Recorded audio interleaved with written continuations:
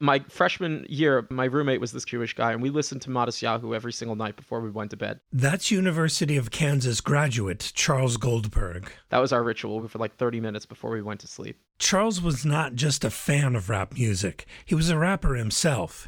He was also extremely troubled, a fact not lost on Chabad on-campus shliach, Rabbi Zalman Tiechtel, who looked for the best way to help him. And I thought to myself, this may be a way to get to his heart, because Charles is very musical, very talented. This was totally his passion. And I said to him, I don't know how it came to me. I just said, actually, we're doing a class, a special class, where we're delving into Matisyahu's lyrics. And he said, when's the class? I was like, when's the class? Tuesday, 7 o'clock.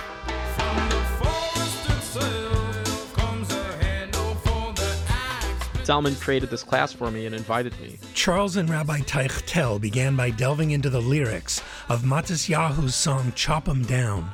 Charles knew the song, but he didn't yet know the life-saving Hasidic message inside it, just waiting to be unlocked. And I was like, where is this coming from? Like, how come I've never heard this before? But that class was only one tool in the toolbox of Rabbi Zalman Tiechtel and his wife Nechama in their mission to bring healing and Yiddishkeit to Charles Goldberg and to thousands of other University of Kansas students.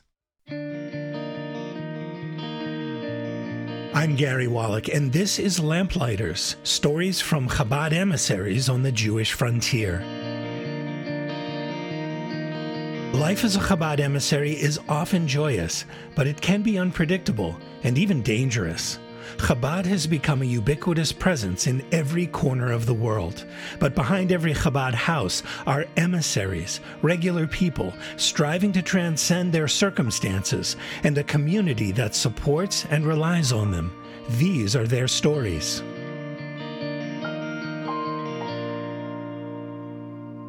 Here's a great opportunity for you. You rely on the Lamplighters podcast to bring you inspiring stories of Chabad emissaries all over the world. Now you can help keep our series going strong. To dedicate an episode, please email us at podcast@lubavitch.com to explore dedication opportunities. That's podcast@lubavitch.com. To subscribe digitally to Lubavitch International Magazine or to receive it at your doorstep, please visit lubavitch.com/subscribe.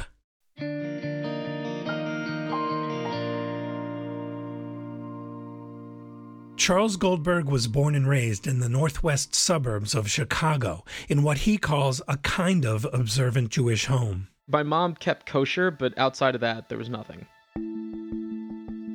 I saw the Torah as a storybook. I didn't really see it as anything that was necessarily applicable to me. The reason Charles knew anything at all about the Torah is that when he was in high school, he taught Hebrew school classes at his local synagogue 6 days a week. He says he needed the money so that he could afford to date. So at any given time, I was in 3 full-blown relationships. At one point, 5 full-blown relationships with 5 girls who all lived within a 30-mile radius. I was lying to literally everyone. I was also lying to myself.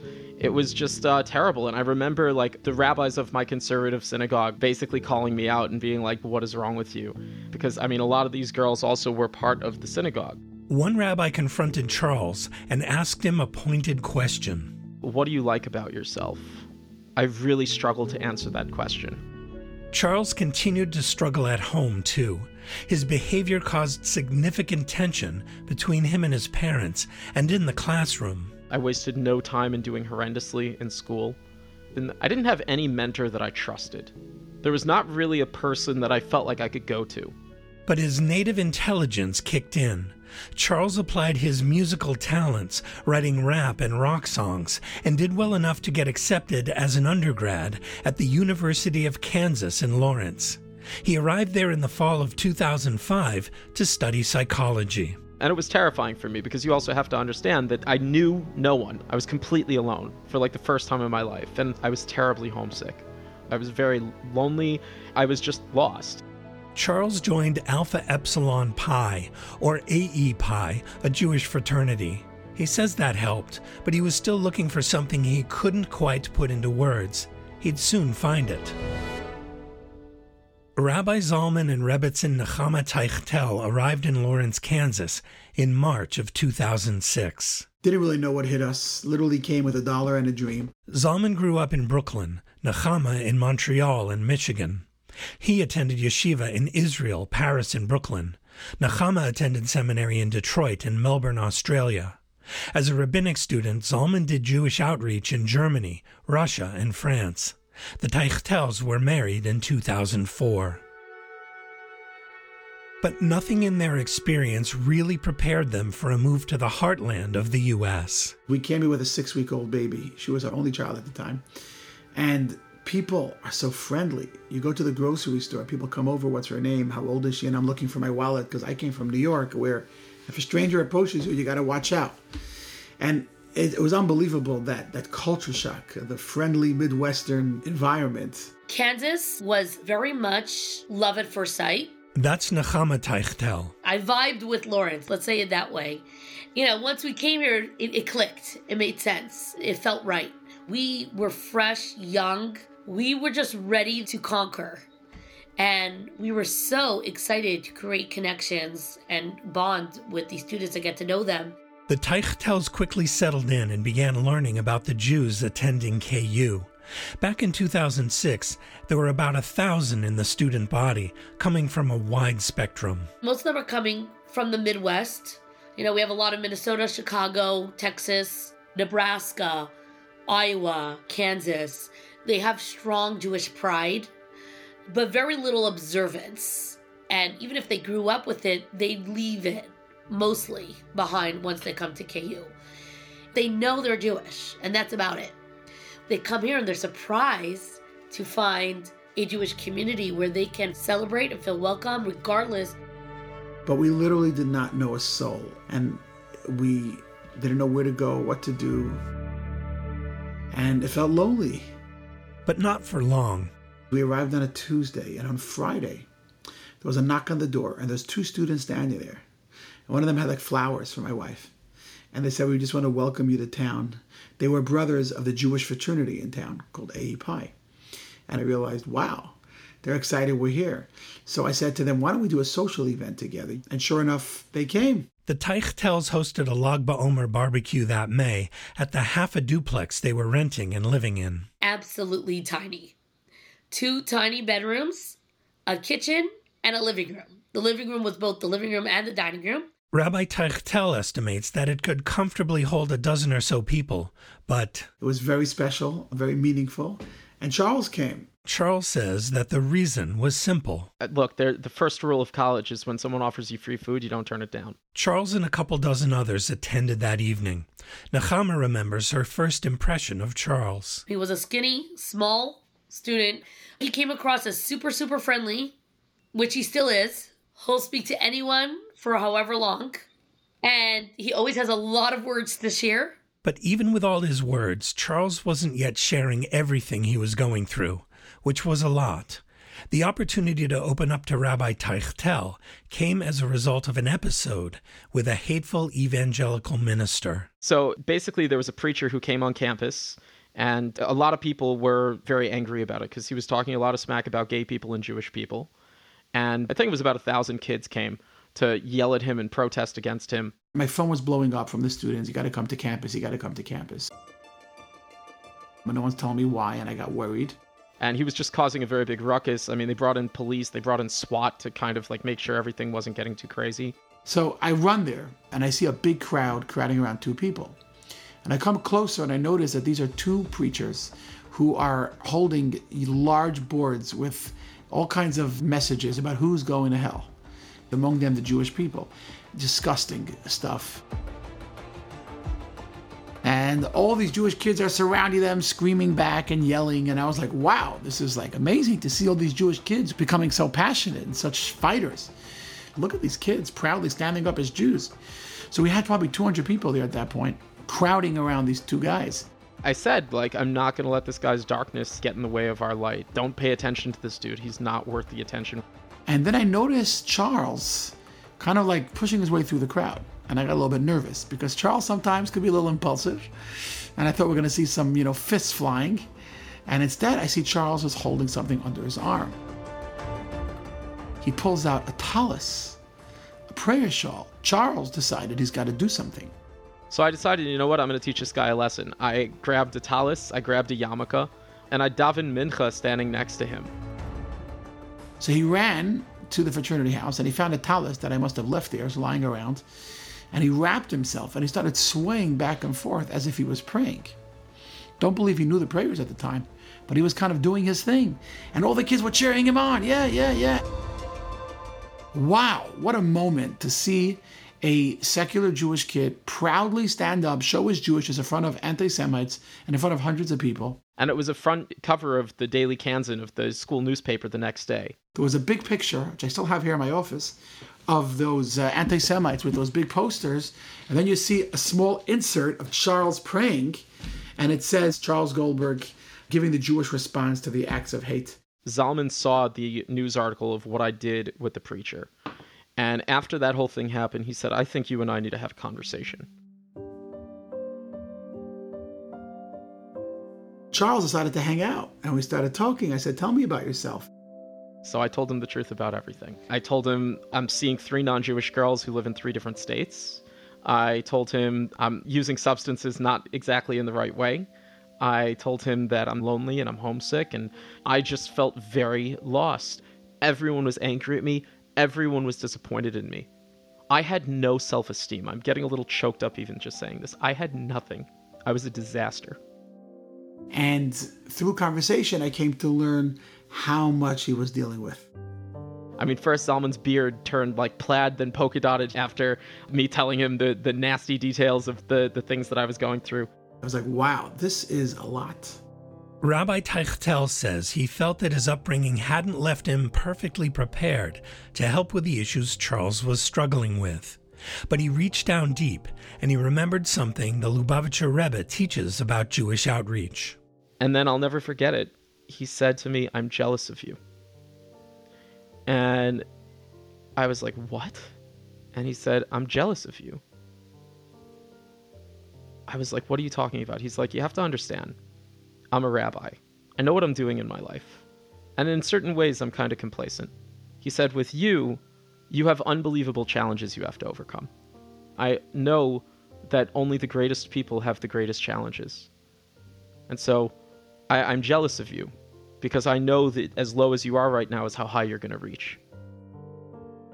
That was my first moment when I realized that it was worth moving to Lawrence, Kansas for this moment. And here's a person who shows up and says, you're amazing, you're great, you matter.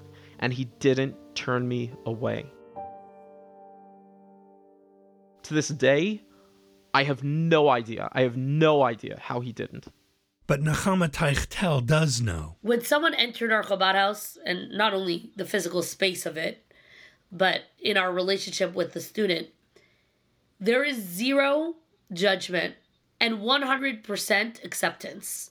He felt it. It's real. It's genuine. It's something that we learned from the Rebbe, to look at every Jew for who they are in their essence and the trash in their life. We don't see and don't care. With that in mind, Rabbi Tiechtel looked for a special way to connect with Charles. And then Charles told him that he was a rapper. I just said, actually, we're doing a class, a special class, where we're delving into Matisyahu's lyrics. I have to admit, I don't really know Matisyahu's lyrics at the time. He said, when's the class? I was like, when's the class? Tuesday, 7 o'clock. So I spent quite a few hours trying to scramble, learning his lyrics and reading it and trying to find references. And 7, 8 kids showed up at the class. People are really excited about it. But Charles didn't know for a long time that this class was set up for him in that moment. Not that it really would have mattered to him. So the class, first of all, was magic. Because all of a sudden, I started learning about a psychological dimension of Judaism that I didn't even know existed. It began with the study of the Matisyahu song, Chop 'Em Down.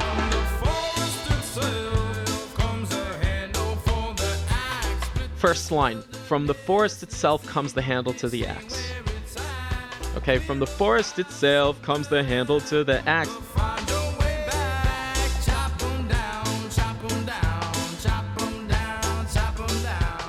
Rabbi Tiechtel explained that this idea didn't originate with Matisyahu. He asked us, like, what does it mean? And he explains that, like, the forest is the obstacle. From the obstacle comes the handle to the axe, comes the solution to taking down the obstacle, meaning from the problem lies the solution. Meaning you can't fix a problem unless you actually know what the problem is. The source of that idea is found in the Talmud and expounded upon in Tanya, the Alter Rebbe's foundational work of Chabad Chassidus, which analyzes in great detail the nature of the Jewish soul. And I was like, where is this coming from? Like, how come I've never heard this before? And each class he brought down a different concept, and I was floored. It felt like a different religion. I was like, this is Judaism, this is crazy. It was psychology. It was like, I could use this. As the Tiechtel's relationship with Goldberg evolved, Charles began taking on Jewish observance at his own pace. He naturally learned the concepts of Shabbos, kosher, proper menschlichkeit, Avos Yisrael, basics, just from being around us. He took on prayer on Shabbos real seriously. Charles was still dealing with several issues, but he began coming every Shabbos. He'd go into Rabbi Zalman's office from about 8 in the morning until 1 or 2 in the afternoon. And I would read every word in Hebrew. And it was a struggle for me. And when I was davening, my mind was saying horrible things to me. And what davening did is it taught me to refocus myself. That academic year, Charles would often have Rabbi Tiechtel to himself on Shabbos morning, so they'd learn together. First we would do Chumash, then we would do some Talmud, we'd learn a mimer, we'd learn some Tanya. Like, he had a whole curriculum for me, so I got a lot smarter. Charles began rapping tefillin, but maybe not every day. Rabbi Tiechtel urged him to do a little better.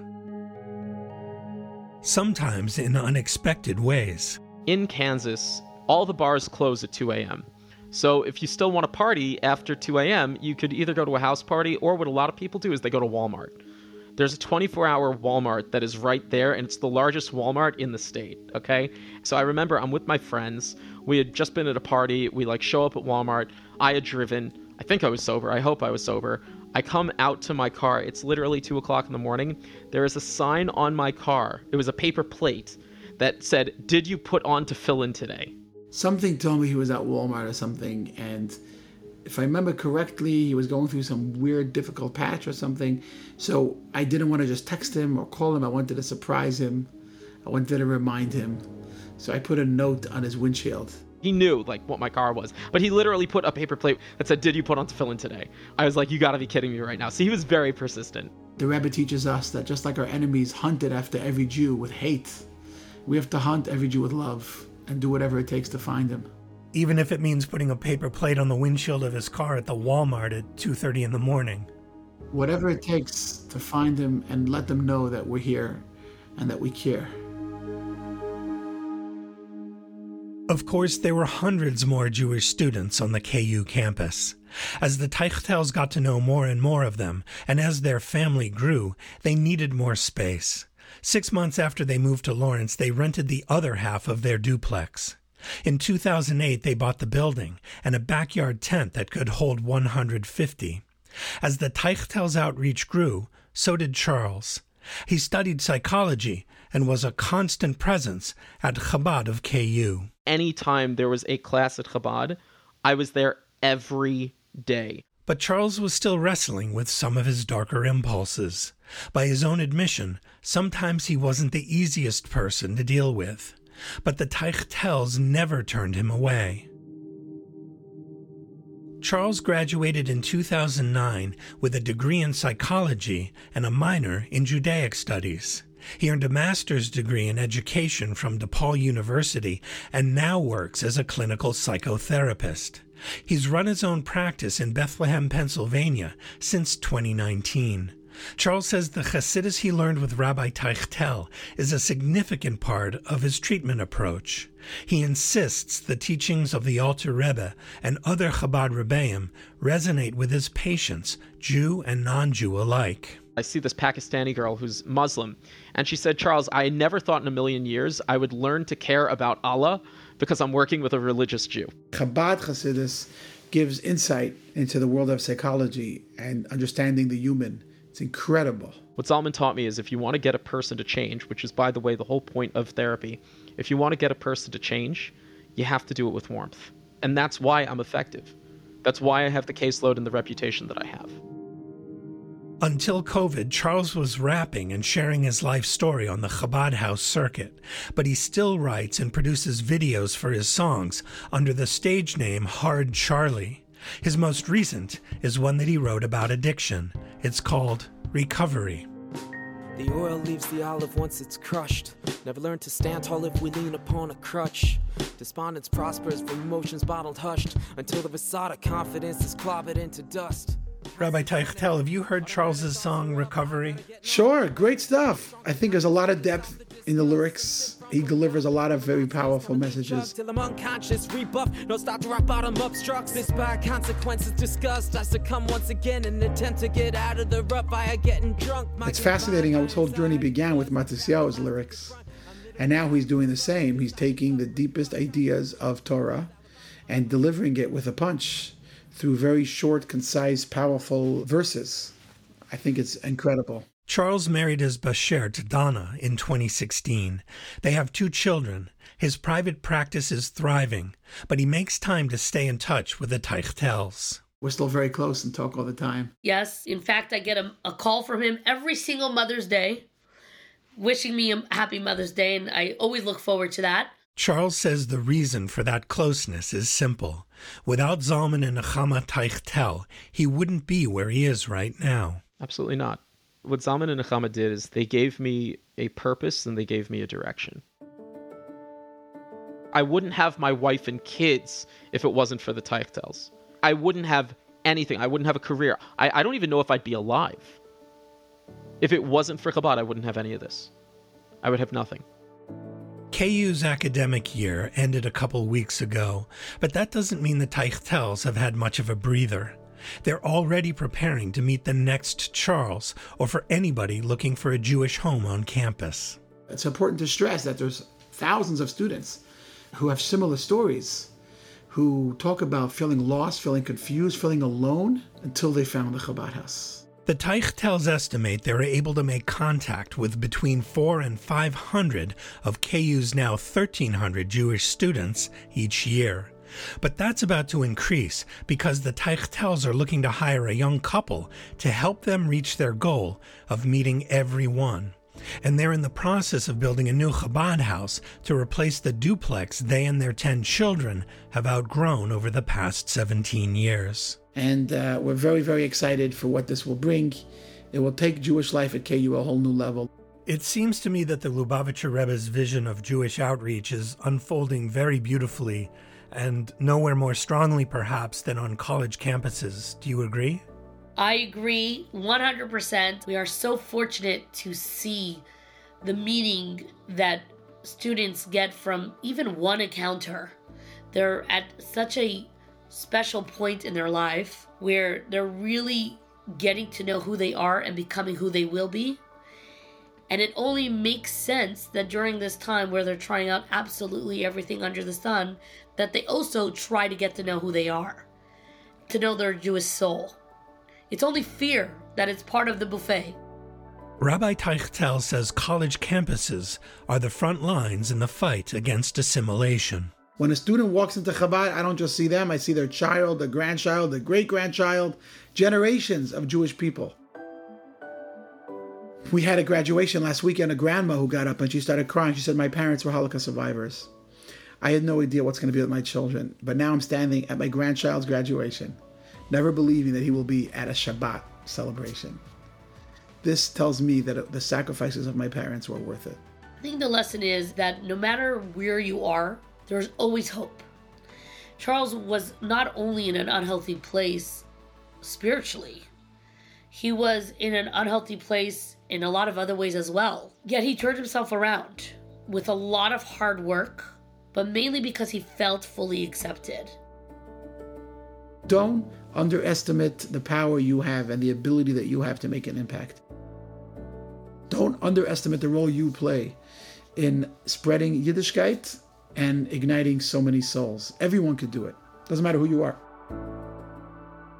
Let's be that person for someone else who's struggling, regardless of the struggles that they're going through. Let's be there for them. because the people who are in the most pain, they need the most love.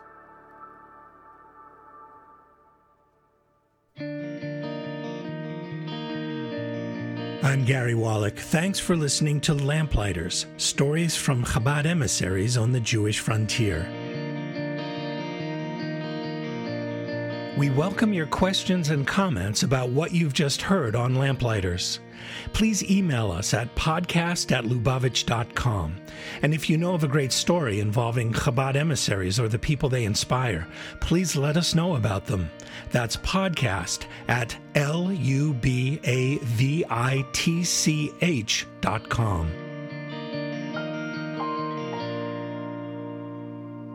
To subscribe digitally to Lubavitch International Magazine or to receive it at your doorstep, please visit lubavitch.com/subscribe. This is a Lubavitch International podcast.